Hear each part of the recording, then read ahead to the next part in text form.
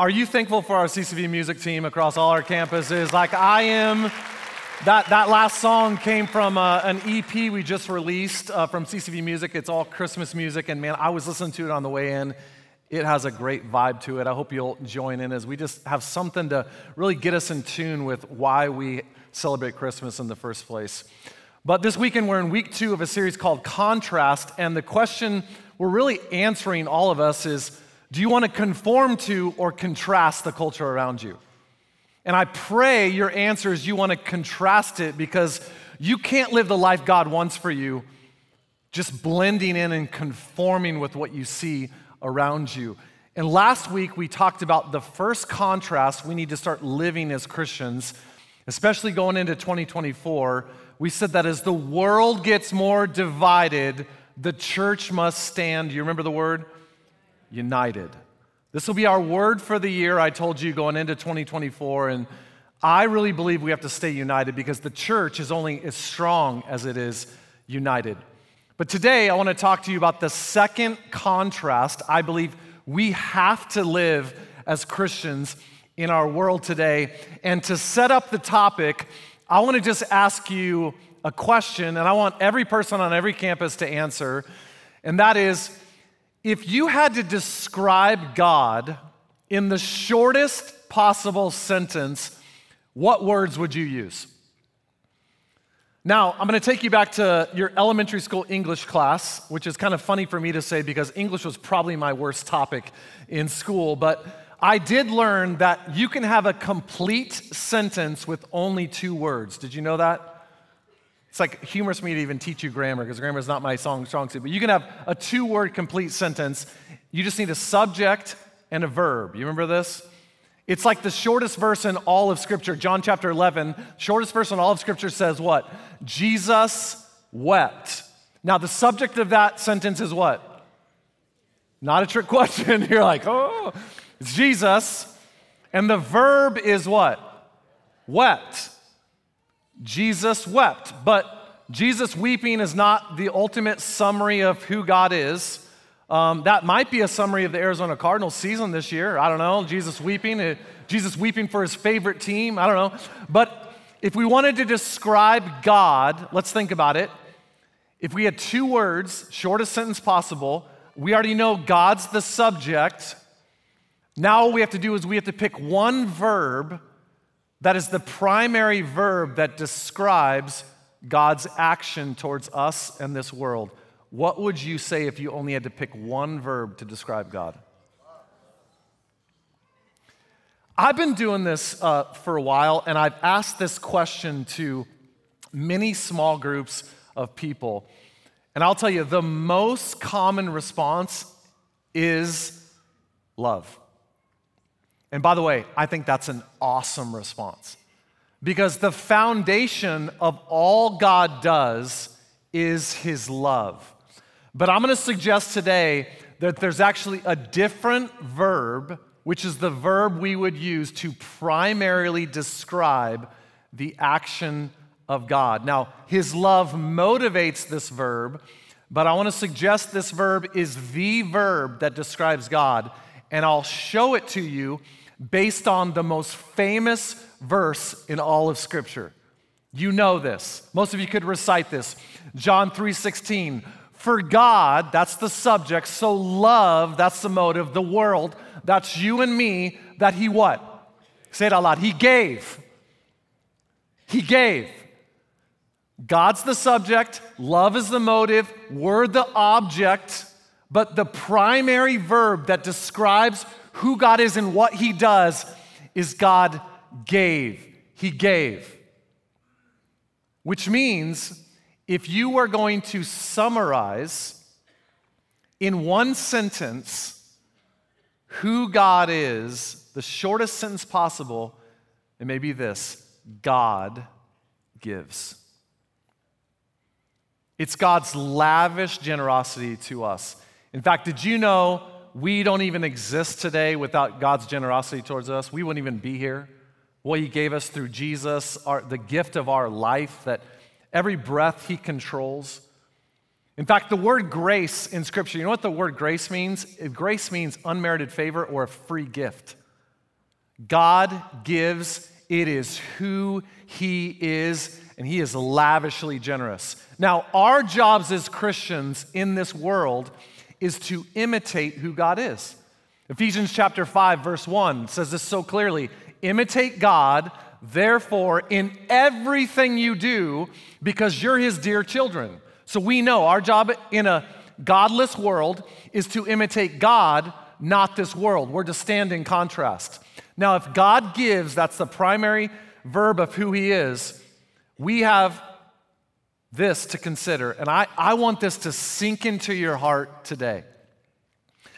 You are never more like God than when our lives are focused on giving.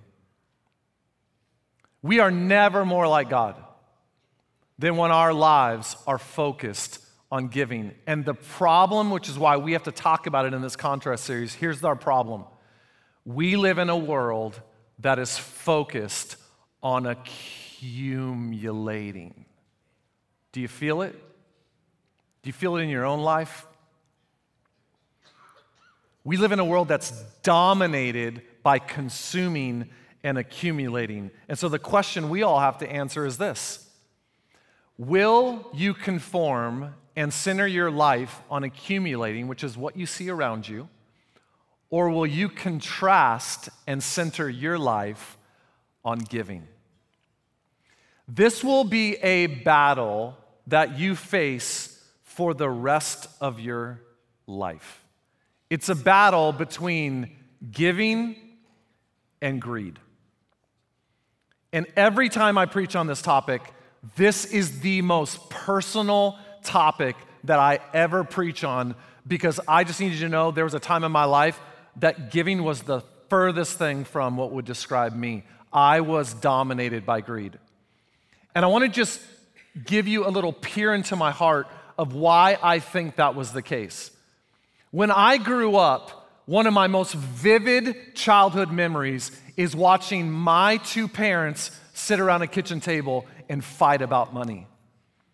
They had a set of bills in front of them, they were arguing, and I just watched this as a young child. And as a young child, some of our early experiences really shape us.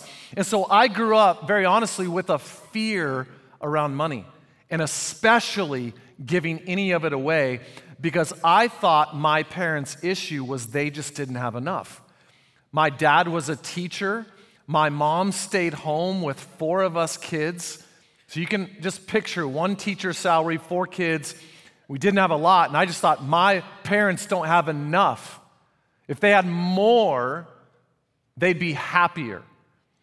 And so I made a decision watching this as a young child, kind of through my childhood. I watched money drive a wedge in my parents' marriage. It really did. And as a teenager, I wanted something different. And so I made a promise as a teenager that when I got married, I would never let money be an issue in my marriage. And my answer is I just had to make more than my parents made. God has a sense of humor, doesn't he? Anybody else think God has a sense of humor? I think God has a deep sense of humor. Oftentimes what God does is he'll give us something that we think we need besides him to show us that it never satisfies. You ever thought to yourself, man, if we just had a bigger house, things would be better. If we just got the raise, if we made more money, if we could take nicer vacations, if the kids had more, we'd finally solve a lot of the issues that we feel in our life today. Jamie and I got married straight out of Bible college. And right out of Bible college, we got married, but I didn't go straight into the ministry. In fact, both Jamie and I went to work at a company called Intel, largest semiconductor manufacturer at the time in the world. And so we both got these incredible jobs. And together, we were making twice as much as my parents had ever made. And we got stock thrown in with that. We got bonuses thrown in with that. So it was even more than double what my parents had ever made. And when this happened, right when we got married, I thought this: we did it! We made it! We will be happy. So we went on a consuming binge. Our life was dominated by just accumulating because that's what I thought my parents were missing. So we consumed and spent and spent and consumed and consumed and consumed. Guys, it was embarrassing. But I thought, we're fine. We're making so much. And then it started happening. We started arguing about money the exact same way I'd watch my parents argue. And I will never forget waking up a morning after Jamie and I had gotten a huge fight, and it broke my heart because I thought to myself, I'm repeating the same pattern I promised I would never repeat. And that day I was so broken that I made a radical decision that Jamie and I were going to search the scriptures for everything God said about finances and stewardship because we'd never really done it. I'd gone to Bible college, we were getting our MBAs, and I couldn't even tell you what this book said about it. I couldn't. And that's a sad reality of most Christians today, and I stood in that spot.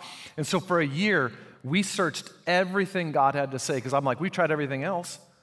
I searched everything God had to say about money and stewardship. And I will tell you this, and Jamie and I would tell you the same thing. Nothing we have done or started applying to our lives has transformed our lives more than this. What we learned and started applying. We would say it revolutionized our marriage. We would say there's nothing in our life that has given us more satisfaction and joy and just meaning than what we learned on this topic.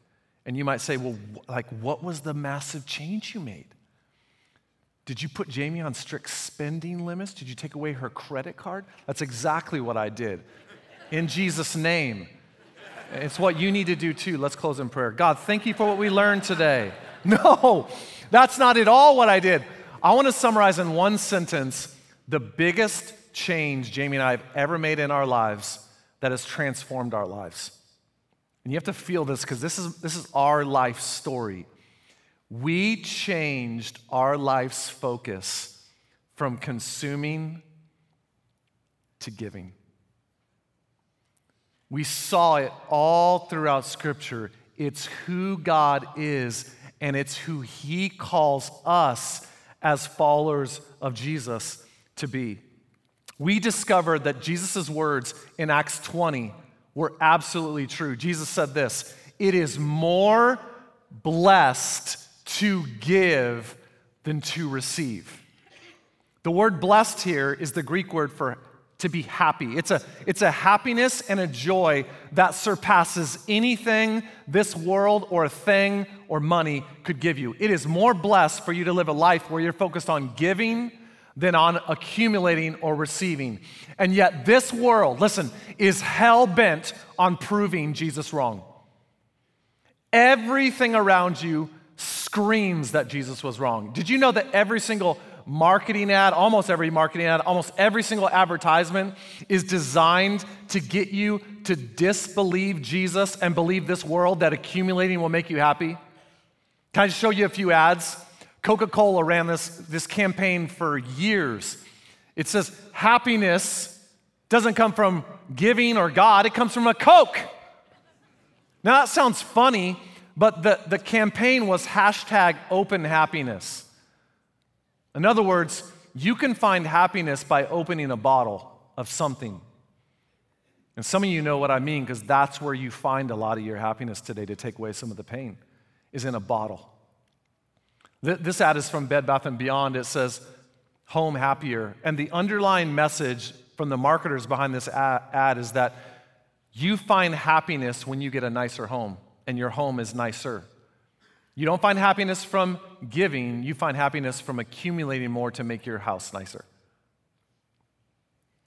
Now, some of the ads are not even overt. Some of them are just plain in your face. Watch this older Lexus ad. Whoever said money can't buy happiness isn't spending right. Is that funny? I mean, that's just in your face. You can spend your way into happiness. You just have to spend it the right way, like a luxury car. Now, you might think that's old. Lexus is still playing the same old thing today. Here's one of their newer ads. Gratification without delay. Gratification is another word to say you can be happy. Happiness without delay, just buy something. The world is screaming at you constantly with this one message: you will be happy when you consume or accumulate something else. And God, in his great wisdom and nature, because he created you, he knows you, says you have to reorient your life around generosity and giving if you ever want to find true happiness. And by the way, this is a message you won't find hardly anywhere except in the church and from the Word of God. And we wonder why our world is hurting so bad today. Jesus said it this way in Luke chapter 12. Then he said to them, watch out. Be on your guard against all kinds of greed that you see in this world. The idea that just all this kind of accumulating stuff, you better watch out for that. Why? Because your life doesn't consist in the abundance of possessions. The more you have does not make you more happy. Your life gets happy the more you begin to live a generous life. It's so radical. The model God gave us is this. The motive of God is love, but the primary verb is to give, which means you'll never start living until you learn to start giving. And what I want to do today is, as we just try to live in contrast to this world around us, is I want to open one passage of Scripture in 2 Corinthians chapter 9, where Paul talks to us about giving and generosity, and he gives us three contrasts. Listen to these contrasts. Starting in verse 6, Paul says this: remember this, whoever sows sparingly will also reap sparingly, but whoever sows generously will also reap generously. Verse 7, each of you should give what you've decided in your heart to give, not reluctantly or under compulsion, for God loves a cheerful giver. Verse 8, will you say these bold words out loud with me when I read this verse? And God is able to bless you abundantly so that in all things, at all times, having all that you need, you will abound in every good work.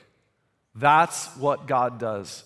Paul gives us three contrasts, and I want to turn them into three challenges for how we can live a life of generosity in a world driven by consuming. Here's challenge number one. Most people give sparingly. In contrast, I will give generously. Here's what Paul says. He says, you can sow sparingly and you're going to reap sparingly, or you can sow generously and you'll reap generously. This is powerful because what Paul's doing is he's using a farming analogy, which have been so common during his age. He talks about the law of sowing and reaping. This law of sowing and reaping. And here's what every farmer knows. If you plant one apple seed, do you expect to just get one apple back? No. When you plant a seed, it grows a harvest, a tree with multiple apples coming back. And God says there's a law of sowing and reaping with generosity. The more you sow generously, the more you can reap generously. Now, many pastors or teachers have taken this verse and have used it to kind of preach what's called a health and wealth gospel. You ever heard that before? The health and wealth gospel assumes this: you give to get. You will never hear that taught at CCV. I don't believe that. I won't teach you that. And here's why it's not true. God doesn't want to teach you to be a getter. Who is God? God's a giver. The give and get mentality says if I give, I get more, which means what? You're just teaching, you're just learning to be a getter. No, God wants you to learn to be a giver, not a getter. Now, that said, if you honestly read through Scripture, and Jesus talked more about generosity in the New Testament than almost any other topic he talked about, that's a fact. But if you read through the words of Jesus and through Scripture, it is almost impossible to not walk away with an understanding biblically that when we give, we are blessed. Now, the blessing may not always be financial, But you better believe that God has the power to take care of every single one of your needs and then some, and to give you a happiness and joy that this world has no idea about. But there is a blessing that comes from giving. Let me just read you the words of Jesus. This is Jesus. He's talking about giving. He says this in Luke chapter 6, "Give, and it will be given to you. A good measure, pressed down, shaken together, and running over, will be poured into your lap. For with the measure you use, it will be measured to you." He's using another farming example. When they farmed, they would have baskets that they would fill with the crops. And Jesus says, when you give, take a basket, fill it up, press it down as far as you can, and let it overflow. That's the kind of life you can live when you learn to give. An overflowing, abundant kind of life. How can we understand the blessings that maybe come from us living a generous life? The best way I could describe this is you have to understand God as a good father. He's a good father. He's described as our father in Scripture. Now, I know not all of you grew up with a good father. Some of you, it was horrific. So you got to fight hard to understand God is a perfect father. I'm not a perfect father. I think I'm a good father to my 3 girls. One of the things we've tried to teach our girls in our family culture and values is we say it this way: Woldridges are generous. It is who we are. It's not what we do. We are a generous family. And we've tried to teach our kids to become givers. And how do your kids learn to be givers? They watch you. And we try to say, we're going to give, we're going to be generous as a family. Now, when our kids are stingy and selfish and keep everything to themselves and never want to share with anyone around them, including God or the church or ever give, do we want to bless them? The answer's no. Now, I want to bless them in a different kind of way, but I'm just saying, when we know we want to be givers, when our kids are giving and selfish, and you don't have to teach kids to be selfish, by the way, they're born with it. But when they're selfish, man, there's nothing inside of me as a dad that wants to bless them. On the flip side, when I see my kids be generous, you wouldn't believe what happens to my heart as a dad. I'm just going to give you a real life example. When one of our daughters, I won't say her name and keep it anonymous, one of our daughters was 15 years old. She had been saving her money that she was kind of earning and doing chores, and she really wanted to buy something, and I knew it. In our church, that year, we were celebrating our 40th anniversary as a church, and our church decided to try to really, really scholarship so many kids to go to camp, and we opened up the ability for people to give to a camp fund, and she did this secretly without us knowing at all. She secretly took all that money she'd been saving, and I still get emotional talking about it today, and she gave it. Now, she didn't want us to know, but I'm the pastor of this church, and I found out. When I found out,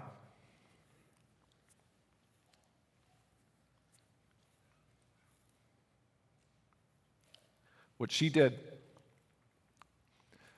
that little girl could have asked me for anything. She would have had it. Now, time's passed, little girl, okay? That's not the same deal now, all right? But it kind of is. Because when I see my kids give generously, my dad heart. Now, when Jamie and I found out what she did we bless that girl? We blessed her socks off. We blessed her socks off. Do you understand the difference? Do you see? We have a God up in heaven that is watching what you do with everything you've been given. Remember, everything we have came from God, and He's watching. Do we keep it all for ourselves? Are we focused on accumulating, or do we want to be a kind of people that give? And it comes down to our motive. My daughter's motive was not for us to bless her. Her motive was just to give, but when we found out as her father, I absolutely wanted to bless her. Now, we're coming to the end of 2023, and I think it's a very opportune time for you to ask yourself an honest question, because remember, you're only as good as you are honest.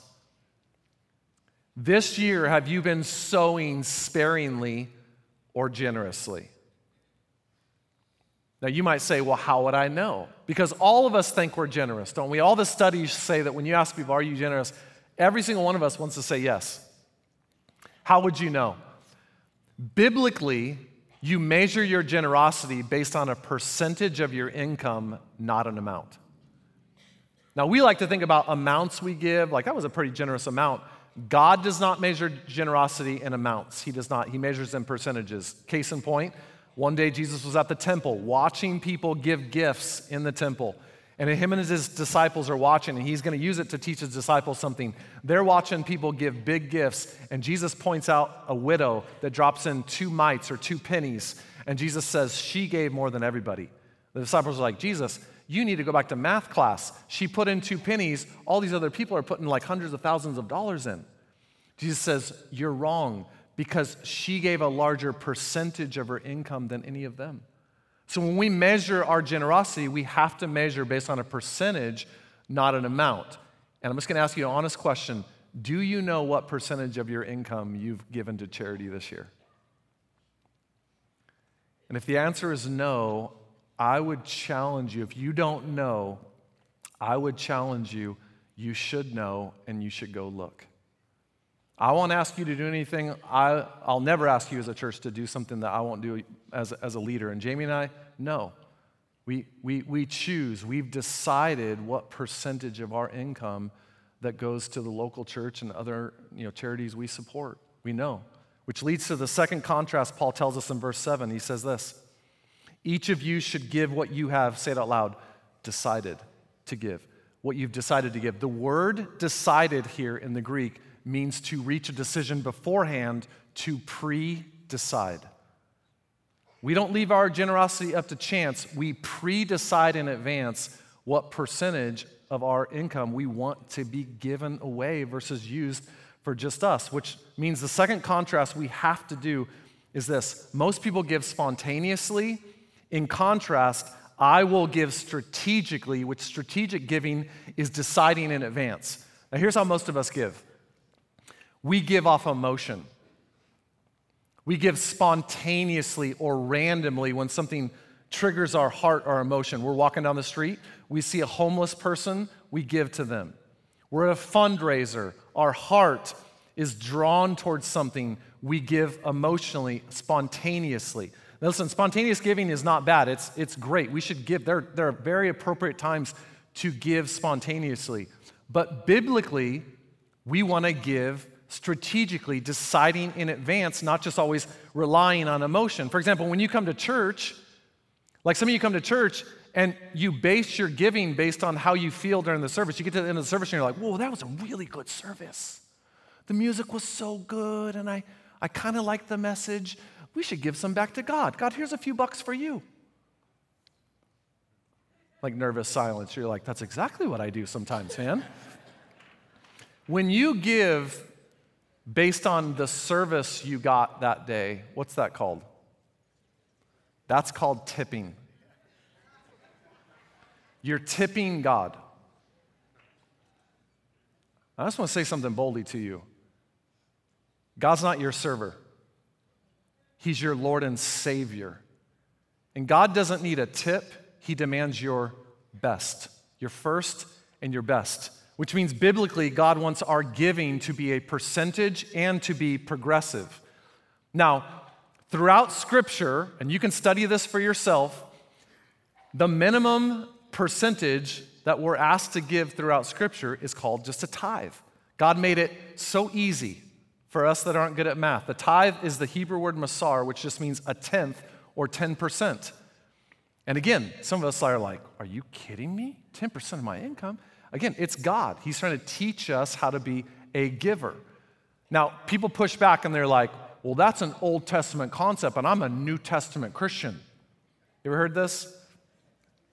And if you want to push that way, I'm okay as long as you want to argue for giving above and beyond 10%.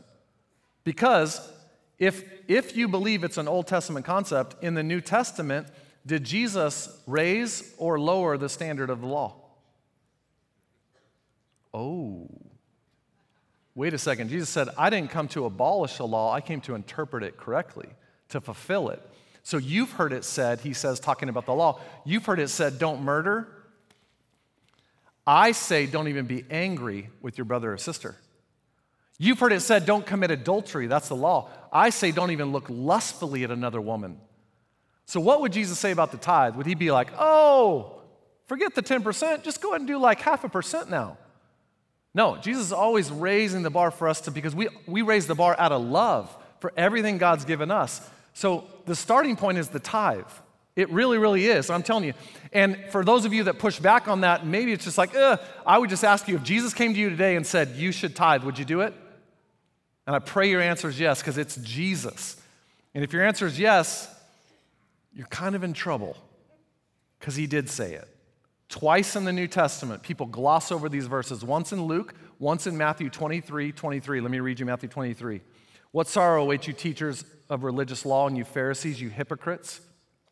For you're careful to tithe even the tiniest income from your herb gardens, but you ignore the more important aspects of the law. Jesus says, don't tithe and then forget about everybody else. Don't tithe and act like you've done something awesome and then you get to do whatever you want in your life. Like forget justice and mercy and faith. And watch what Jesus says. You should tithe. That's red letters from Jesus. I don't know how much more clear that gets. You should tithe, yes, but do not neglect the more important things. In other words, don't tithe and act like you've done the end-all, be-all. No, progressive giving means we start with the tithe, but over time, we want to grow in our generosity beyond the tithe, just like we grow in every other spiritual aspect of our life. And that feels uncomfortable to some of us. But again, Jamie and I, the first time we ever started tithing, if some of you are like pucker when you think about tithing, that was me. I looked honestly after Jamie and I got done that year studying scripture, I looked at our budget, we were not tithing. We weren't. We were given a little bit, but we were tipping, not tithing. And I plugged in 10%, and I was like, I don't have no idea how this works, God. And it's the one place in scripture God says, test me.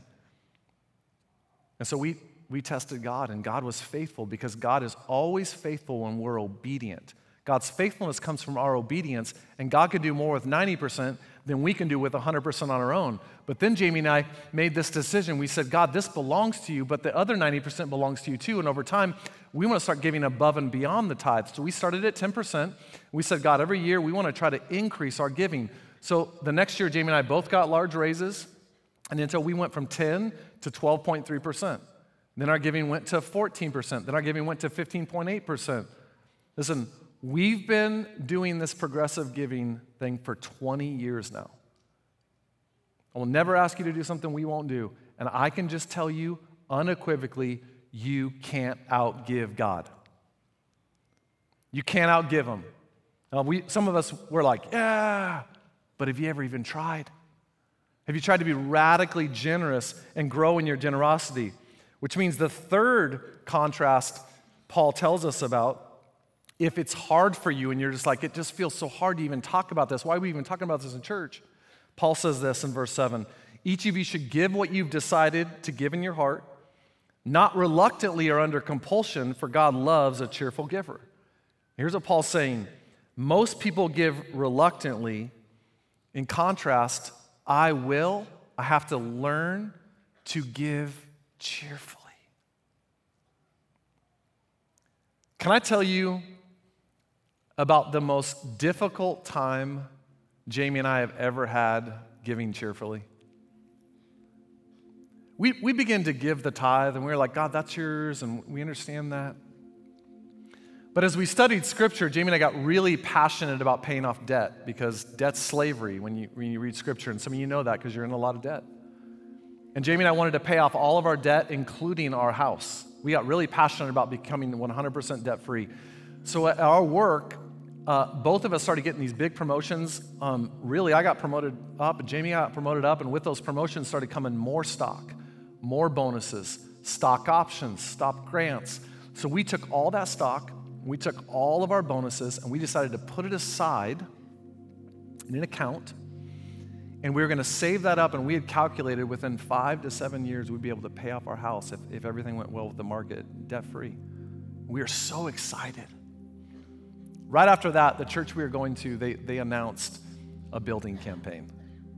Like, we're going to build this building, and they just started asking us to pray about what we wanted to give, and Jamie and I were really excited because we're like, this is going to be a great thing for the church. Church is growing, reaching more people. And one morning, I was praying with God about what we should give, and I felt like God said, hey, Ashley, you know all that money you set aside over here? I have no idea what you're talking about. I started arguing with God. I started throwing scripture back in God's face. I was like, you said get out of debt. Don't you dare touch that. That's mine. Why do we argue with God?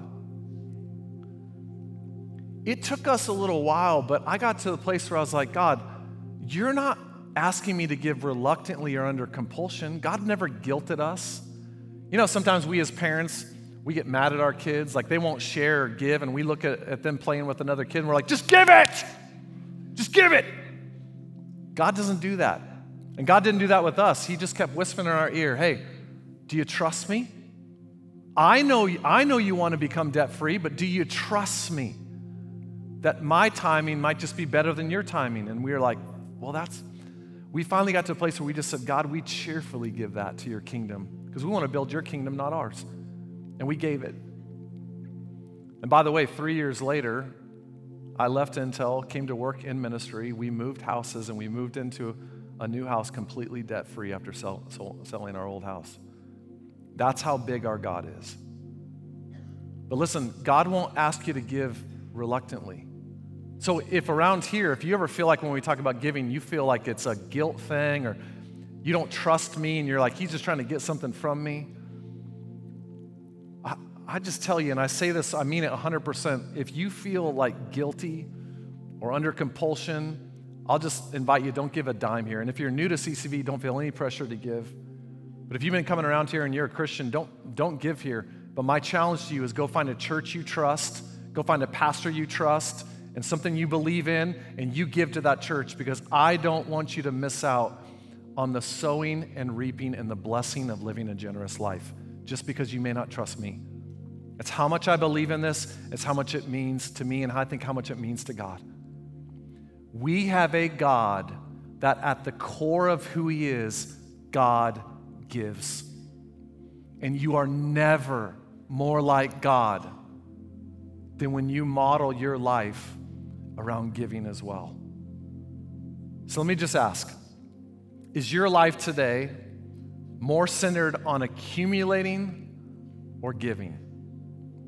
And if you know you have some room to grow in the giving area, which probably a lot of us do, then begin to stretch yourselves. Begin to take action. Remember, we have a contrast to live. That we're to give not sparingly, but generously.